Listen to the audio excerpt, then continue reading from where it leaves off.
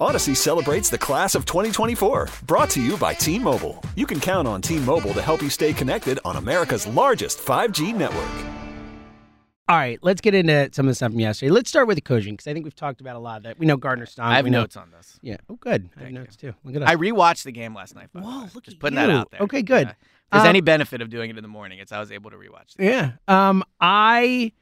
I thought that. Look, I'm right there with everyone. I thought the game plan was crazy, and I made the same excuses in the Washington game, and I still feel similarly in that it's hard to get 2 on the coaching when there are 4 straight 3-and-outs and no one's making plays and you can't get any sort of rhythm going and all that, but just to come out throwing the ball like that, and again, I know we do this all the time, and I understand, but like Gardner's not good, and certainly not that good. Miles is good. It's the bread and butter of your offense. Well, I think your Gardner and again, with Gardner, just get Gardner going a little bit. Like, don't come out and be like, all right, Gardner, sling it around the yard. Like, and look, I give him a bit of a pass in the sense that they've done such a great job scheming for Jalen, and they are certainly locked in on that offense and that quarterback and building around him and all that. So I understand you have to completely adjust and change things for Gardner. I was not impressed with the way they went about it. So I think there's a bit of revisionist history there with Gardner in the way that I think we all felt better about Gardner after the Cowboys game. And, agree, but not to the point where we were like, oh, Gardner's great. All right, so here's what I did last night, and this is because Kristen was out celebrating New Year's while I had to work. So I went and I rewatched the first. I rewatched the whole game, but I charted the plays for the whole first half. Look at you. It's like you just had to go back to training camp one last time. Exactly. So 15 throws and 2 runs. You see that on the surface, and you go, clearly that's unacceptable, right? But let's look at it and how it actually breaks down. First offensive play of the game, Gardner Minshew gets sacked. So now you're in 2nd and 16. Maybe you could run it there just because you want to set a mindset of we're going to run the ball. But everyone knows 2nd and 16, not a great running play, right? 3rd and 16. So then he's sacked again for somehow no yards, but he's sacked again. So you're in 3rd and 16. Obviously, you're going to pass it there. So the first drive is kind of blown in terms of a running game because you get sacked twice. Mm-hmm. And on the first play of the game, which puts you into 2nd and long. Second drive, they come out, a run. So he does come out and try to run the ball. 3rd and 1, they run an RPO. You can debate that play call. I would have just handed it to the running back. I don't get the benefit. I agree. There were a couple RPO where it's like, dude, like Gardner's not quick. What are we doing But here? at the same time, and I'm not a coach, but just from a simplistic standpoint, you could say that at 3rd and 1, the defense is expecting a run. So, maybe you try to do something there. But regardless, that's a play where he should have run it. I thought the middle 2 drives is where he got pass happy. They come out again, they pass on 1st and 10, they pass on 2nd and 10, and they pass on 3rd and 16 after a sack. So I thought that the pass protection really impacted things in 2 ways. 1, it made it hard to pass the ball, but 2, it put you into a lot of 2nd, 3rd, and long, which are not advantageous to running. The next drive, they come out, pass 1st and 10, pass 2nd and 10, pass on 3rd and 3, maybe you run there. And then their final possession with 34 seconds left, they got 5 plays off, which were all passes, which skews the number a little bit because you're not going to run it with 34 seconds if you're trying to pass. So I think that the 15-2 number and the thing about them not running the ball, I do think situationally they got into spots where it's not advantageous to run the ball because you're in long distances.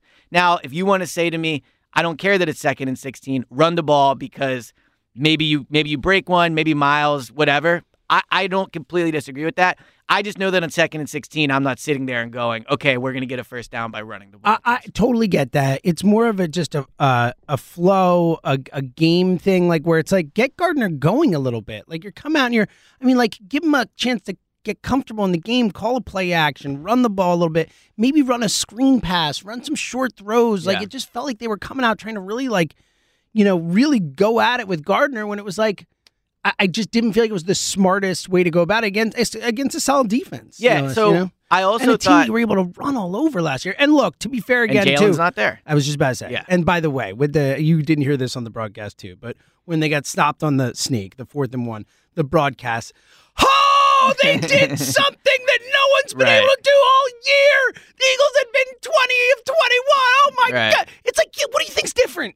Yeah. But I almost earmuffs 1, 2, 3. Shithead, what do you think's different here? All right, what's the difference between this sneak and the rest of them this year? It was so annoying. It was also so annoying. It was also so funny watching Gardner do it because I do think, and maybe this is just me, and it would make sense if it's just me, that there's part of watching a sneak where you're like, oh, I could do that. You're just going forward. You watch Gardner do it. Yeah, it's I go, like, no, never. Yeah, maybe it's a little harder than Yeah, you think. no, Gardner had, for what it's worth, I never thought maybe I could do that. I don't think get I've it. ever seen Jalen get stood up like that Wild, on man. a sneak. Yeah. And maybe but I also squatting thought 600 that- pounds has something to, and to helping your absolutely, legs. 100%. But I also thought that play and overall, the offensive line did not play well. And part of that is on Gardner. He's not good in the pocket. His pocket presence Yeah, I is think not some good. of the he issues bails were on quick him, too. sometimes. Yep. He looks lost. He like- looks frenetic. Yes, exactly. Never looks comfortable. He looks never like looks Carson calm. looked. He does. He looked like Carson That's a looked. really Yeah. good call. Yeah. And it was He's no got coincidence Carson that the vibes in there. offensive line was really bad at a times good when point. Carson was here, Yeah, right? sure. But on the flip side, I did not think, actually, I know we're so concerned about Driscoll, and we'll talk about him because I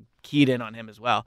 But I did not think Mailata played well. Mm-hmm. I thought Mailata got beat, pretty bad a few times, which impacted Gardner. And I do think, for what it's worth, when your quarterback gets hit a lot early, you would hope that he wouldn't get rattled by that.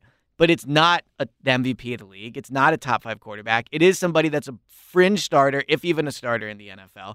And he was rattled. He looked very rattled. And especially coming after what happened in Dallas, where he already looked like he was throwing off his back foot on 80% of the throws. For him to get hit like that, I think it obviously impacted him. And part of it's his blame. Part of it is his fault he got hit like that. But another big part of it is Mailata was bad. And Driscoll, although I thought he was better than you could expect, I had him down for 2 sacks given up. Now it's Cam Jordan, but guess what? Micah Parsons, Bosa, these guys are coming in the playoffs. So I wouldn't move Mailata, but I don't think you're getting stellar left play tackle out of him right now. Yeah, no, he has. And look, he hasn't been as good this year in general. Yeah. That's been a consistent And that's theme. a big part of the reason of not moving him is, well, he's been good at left tackle. Maybe he's even worse at right tackle. But I know yesterday you did not get Pro Bowl, All-Pro left tackle out of him. No, and look, I think that's another reason why you try and maybe overdo it with called runs a little early and stuff like that. Again, this line, is just better run blocking. We know that. They've been better at it all year. 2 straight years. That's just what they do best. Lean into that a bit. Get those guys comfortable again. The worst game of all time for Sirianni and Sagan, but I really did think I was disappointed with the coaching. Yeah, it from was that not perspective. good. And for as good as it looked against Dallas, it was as bad against Yeah, us. absolutely. Odyssey celebrates the class of 2024. Brought to you by T-Mobile. You can count on T-Mobile to help you stay connected on America's largest 5G network.